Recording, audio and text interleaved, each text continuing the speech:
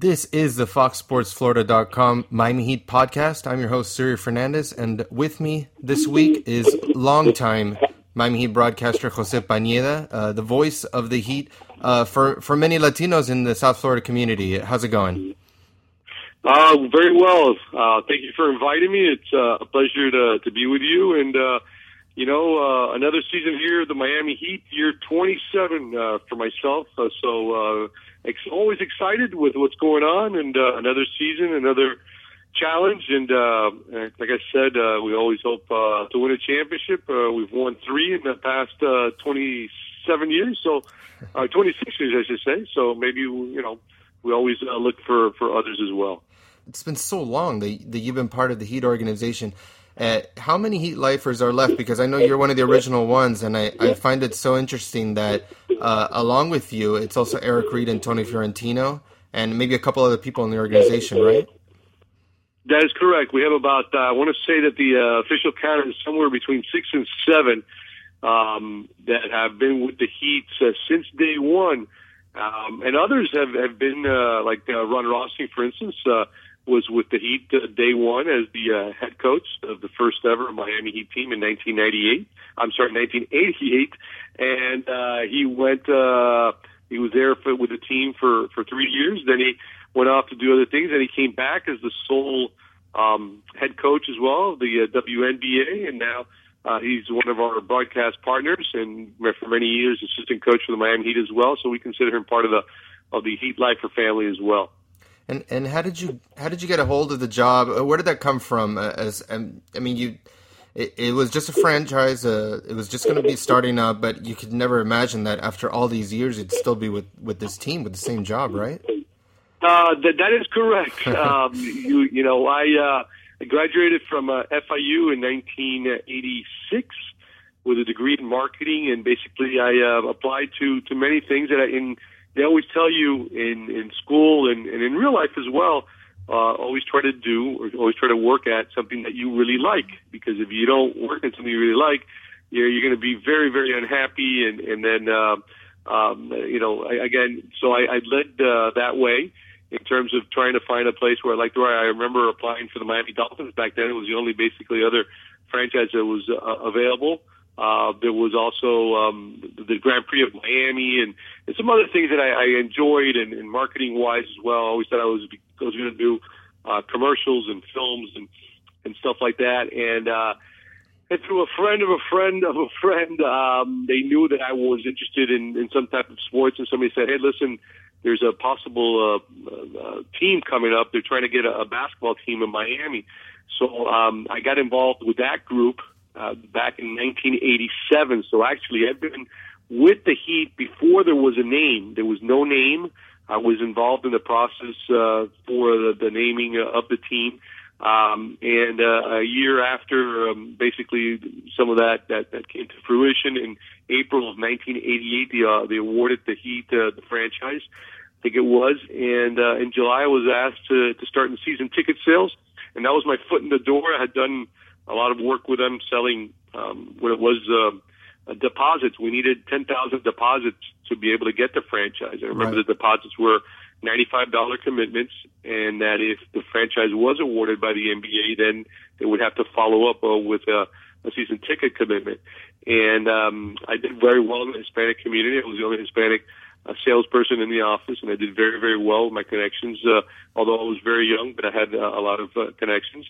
And basically, after 1 year of doing the sales, I applied for the radio job that became available in Spanish, and I'd never done that. I went to Radio Shack, got a little tape recorder, sat in the exhibition game, and recorded the game left and right. I had no experience whatsoever. I handed it in, and I don't know how, but 26 years later, here I am broadcasting for the 3-time NBA champion Miami Heat. Yeah, it's amazing how far they've come. Where did you guys work from? It was probably not even at the Miami Arena, right? It was probably just out of an office? That's correct. We were at the Chopin Plaza, which is really ironic because in 2006, when we won our first championship, the parade route took us right in front of where many years before we started what was a dream of the a basketball team in Miami. Like I said, we didn't have a name yet. So it was at the Chopin Plaza. Then we moved into the Miami arena that was being constructed by then Mayor Javier Suarez. And a few years later, we're now at the beautiful American Airlines Arena. So we've gone through a number of phases and a couple of other championship runs and parades down Biscayne Boulevard, also in front of Chopin Plaza there next to the Intercontinental Hotel. And again, it's been an incredible ride, and it still is a ride every day. It's an exciting day, and a challenge. Right. And do you remember any of the other names that Miami was considering as far as their nickname? Oh, I think the Manatees, the Flamingos, probably the Pelicans as well. The old Floridians, that was the original name of right. of the ABA team that was down here that played. I remember watching a couple of those games at the convention center in Miami Beach. So there were a number of teams and of names that were submitted, and finally, obviously, the Heat stuck, and I think it's a great name. There's no doubt about it, and it's become an incredible franchise, an incredible brand. The Heat brand is everywhere. We were just in L.A. and against the Clippers, and the chance of "Let's Go Heat" in the game, in the Staples Center, was just incredible. And again, with our championships and with the culture that the Heat has established, we have fans all over the world. Heat Nation is everywhere. There's no doubt about it. Yeah, I noticed, especially that preseason game in Brazil. Even there was a lot of Heat fans. Sure. What's that Heat presence like on road games? Well, it's dependent on what's going on. Obviously, we've been the target in the last few years, so we were the best team in the NBA, and so everybody was giving us our best effort. But everybody likes to see good basketball and a good team, and Miami's always put a great product forward. And in the last few years, that's what we've had. Again, there's been ups and downs, and this year is no different. There's always challenges, but the Heat has always been, like I said, a team that has demanded respect, has demanded full effort on the court, off the court as well. And I think that the fans appreciate that. And once you develop a fan base, there'll be Heat fans forever. And that's why you see that, like I said, that Heat Nation all over the world. They're following us. We see it on social media, obviously on Twitter. We have an incredible following. Millions follow the Heat on Twitter and Facebook. And again, it's an incredible feeling to be part of this organization. Yes, and I noticed that there was news that the Heat were like the top retailer of 2014. So I think that really speaks on the impact that they've had. And yeah, well, the group that we have there, Andy Montero, Crazy Andy, that runs the show there, along with all his assistants there, they do an incredible job maximizing everything possible in terms of merchandising. Very sharp. Our marketing department as well, of how to distribute and how to expose our merchandise not only to our Heat fans in Miami, but all over the world with the MiamiHeatStore.com. Again, available 24/7, 365 days a year, and anybody in the world can get anything they want on Heat merchandise, and they do an incredible job. I think that's one of the greatest departments that we have at the Miami Heat, no doubt about it. Definitely. And what has been the biggest change in the franchise since you've been there? I think everything started as far as building a championship team was when Mickey Arison took over, and then shortly after hired Pat Riley. Well, I think you're absolutely right. You hit the nail on the head. It was in 1995. I remember it vividly, and that hiring of Pat Riley, and they brought that culture. Pat Riley had the reputation of having incredible teams. So with his championships in Los Angeles with Showtime, and then he tried to do the same thing in New York and got to a finals in New York as well, but wasn't able to win. But had a very competitive team with the New York Knicks, and he brought that same style, that same culture to the Miami Heat, and it just changed it all around. And when you have an owner also like Mickey Arison is committed to winning and to having just the best team on the court and off the court as well, as great citizens as the Heat are, well, that's an incredible combination. It all starts from the top. Just look at other teams, not to criticize other teams, but you look at other things that are going on in other teams and what happens, and there's a lot of turmoil, and you don't see that here with the Miami Heat. There's always great stability. You don't hear many things coming out of management and ownership because that's the way they work behind the scenes. They don't like to be in front. They're not in the press. They're not in front of the newspapers. There's no rumors coming out. It's very, very tight, and that's the way you want it. Everything stays in-house, and that's why when you have surprises, that's what it is, a surprise, because everything is always kept inside and there's no leaks. And I think that that's very important. But more important than that, obviously, is, like I said before, the culture that's established by the organization, by Mickey. I remember meeting with Mickey Arison in 1985 when he took over. And I remember him telling me that, at the time, it was the San Francisco 49ers that were the elite team. That was when Joe Montana was winning all those championships in the NFL with the 49ers. And I remember that organization was the top organization in probably in sports in the United States. And I remember Mickey saying to me, listen, we're going to be like that or even better. And I think that there's no doubt about it that has happened with this organization. And you see that also the league very much enjoys the Miami Heat and what the Heat does. In best practices, everybody comes to the Miami Heat to see how we handle things from merchandising to social media to marketing as well, and how we handle the arena situation as well as customer service, season ticket services. It's amazing how we are the benchmark in many of these areas for the NBA, and how many other teams come throughout the year to see what we are doing. And again, it's a great honor and a privilege to work for this team, and it shows the hard work and dedication of this team as well.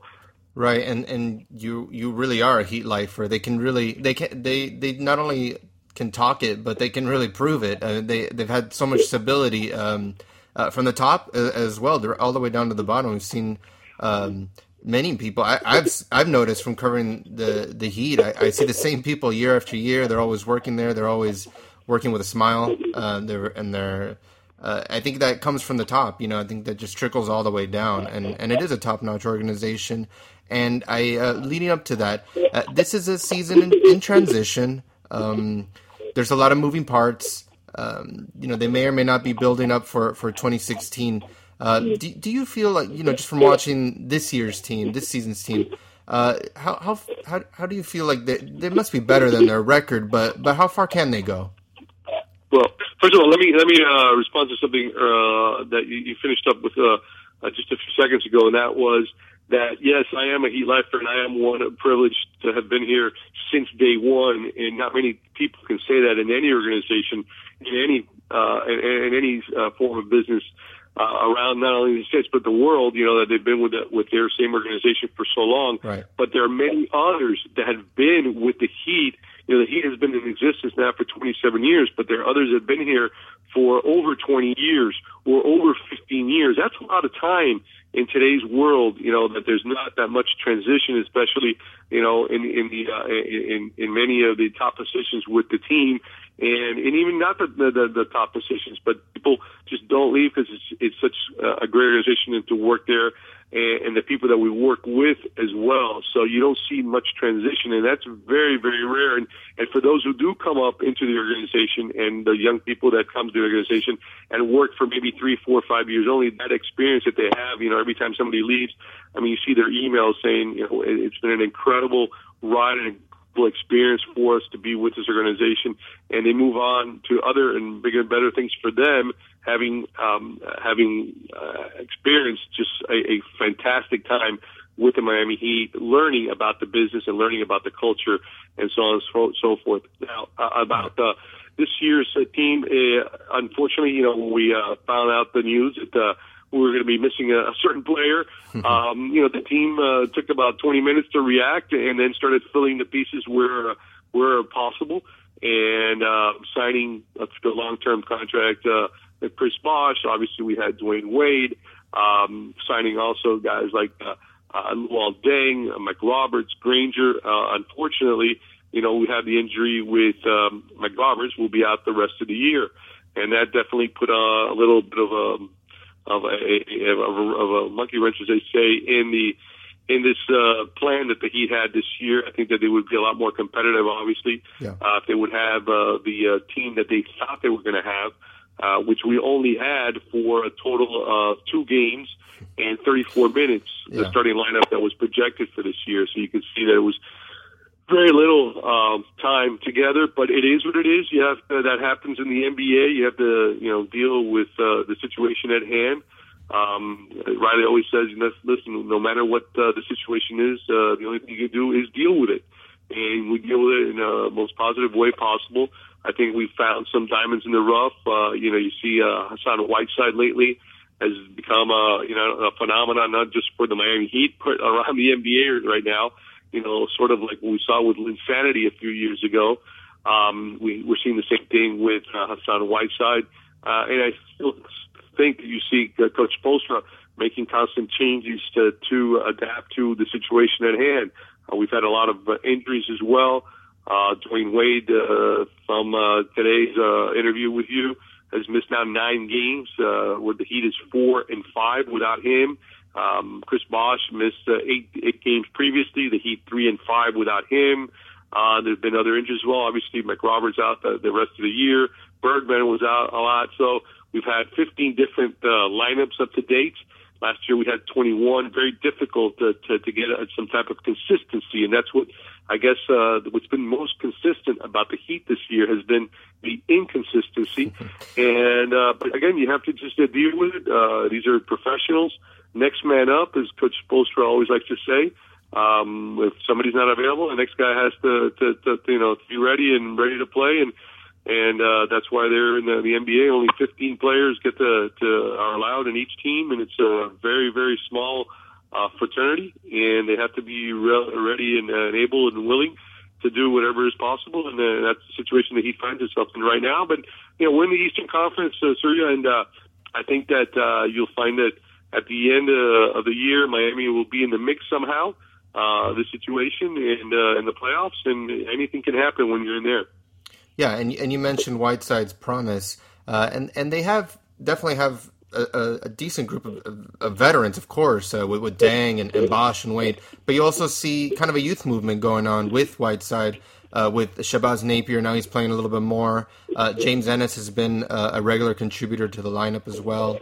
And you also have Justin Hamilton. And do you think that those kind of players will get more playing time? And also Tyler Johnson as well. Do you see Spoelstra going that routine, or do you think he's going to continue to just mix and match regardless of players' experiences to get the right combination?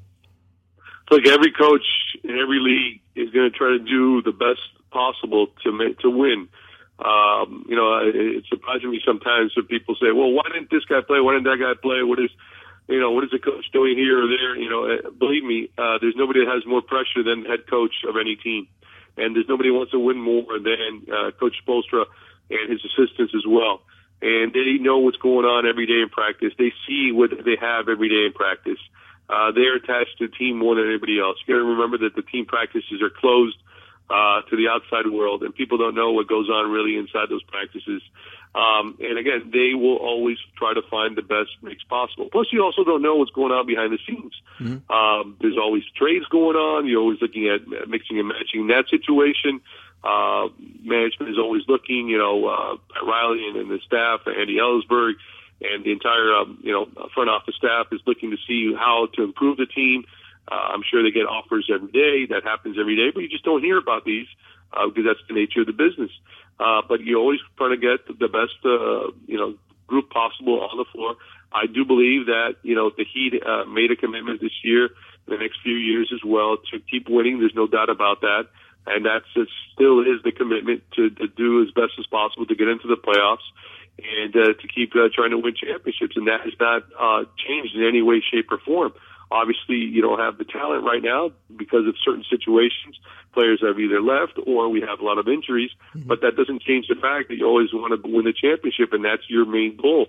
And that should always be your main goal, is to win championships. That's what you're in it for.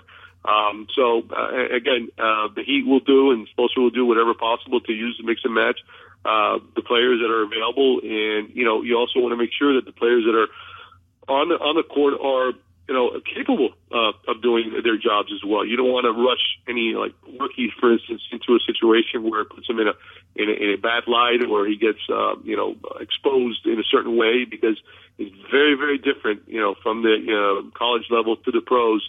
Again, you're shrinking the level of talent now to the elite of the world. And you got to be patient with what's going on. And again, being in the Eastern Conference, the Heat is doing everything possible. And whenever there's an injury, you make sure that the player is 100% before coming back. There's no rushing. You don't want to damage the player in any way, or you don't want to make it worse than it is. And again, it's a long, long season. We're about halfway through right now, but there's still a long, long way to go. And like I said, anything can happen, especially in the Eastern Conference. Yes, and you preach patience. Heat fans have been so accustomed to winning these last 4 years. Just overall, though, from your experience, how important has been the Hispanic voice within Heat Nation? I'm sure that you have a unique perspective on that. Well, again, because of where we live in South Florida, and especially the city of Miami, which is a gateway really of Latin America, we have a unique situation where the majority is the minority. Basically, the majority of our fans are Hispanic. We also do a lot of studies and surveys, and the Heat year after year are either 1 or 2 with San Antonio in terms of most season ticket holders with Hispanic backgrounds, or Hispanic fans, or Hispanic fans attending games, Hispanic fans watching or listening to games as well. The Heat are always at the top. So in the Heat, again, through management and the front office, have always understood that the Hispanic community is a big, big part of the Heat fan base. And I remember that when Heat started in 1988, there was no tradition. This is not like New York or Boston or Philadelphia, where the Lakers, the teams that have existed, since the 50s or 60s or 70s, the Heat just started in 1988. And I remember that first year, nobody knew exactly what the Heat was with basketball. And, from my, my age group and my generation, the only thing that we had before the Heat, unless you were born in the Northeast or in one of these other cities, if you were born and raised in Miami as I was, all you had exposure to the NBA was on Sundays, the NBA on CBS, and basically there were 2 teams that were always on TV, the Lakers and the Celtics. So you were either a Celtic fan or a Laker fan, and that was it. So the transition into becoming a Heat fan and explaining what the Heat was all about and getting into the Heat community. I remember in 1988, we were in Calle Ocho. In 1988, the first year, we were in Calle Ocho, when there was only like maybe, 2,000 or 3,000 people that attended Calle Ocho. Now you have 1 million people attending, the great festival put on by the Kiwanis of Little Havana. Yeah. And we were always involved in the organizations in the Hispanic community. The Tamiami Youth League, the Kiwanis Club of Little Havana, the League Against Cancer. We always try to get involved in all these Hispanic organizations and charitable organizations as well, Amigos for Kids, and many other charities and organizations that are in the community, grassroots efforts. And these kids, are with low-income families maybe, or families that come from other countries, especially South and Central America, that didn't know about basketball. But, once they got to Miami and they knew about the Heat, and we were involved with them, and they got a T-shirt that said Miami Heat on it, they became huge Heat fans, and that's what it's all about. That's great. All right. Well, thank you so much for spending some time talking with us, and really appreciate it. How can we follow you on Twitter? How can we listen to you during the games? Sure. The games are broadcast on Univision Radio in Spanish on 7:10 a.m. Radio Mambi during the regular season, and once the Marlins start, we move over to FM 98.3.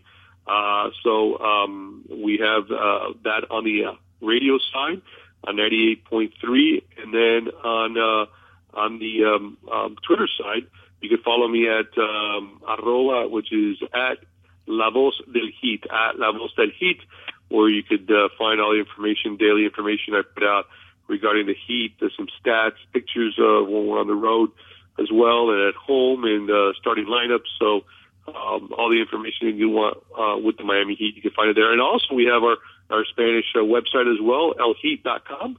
So for those who want to take a little peek there, we do a little recap of every game. There's also features that we do with Mari Monge, who's our reporter for elheat.com in Spanish. So there's a bunch of platforms that you can follow the Miami Heat, no doubt about it. Fantastic. Thank you again so much. We'll talk later. All right. Thank you. All right. Bye-bye.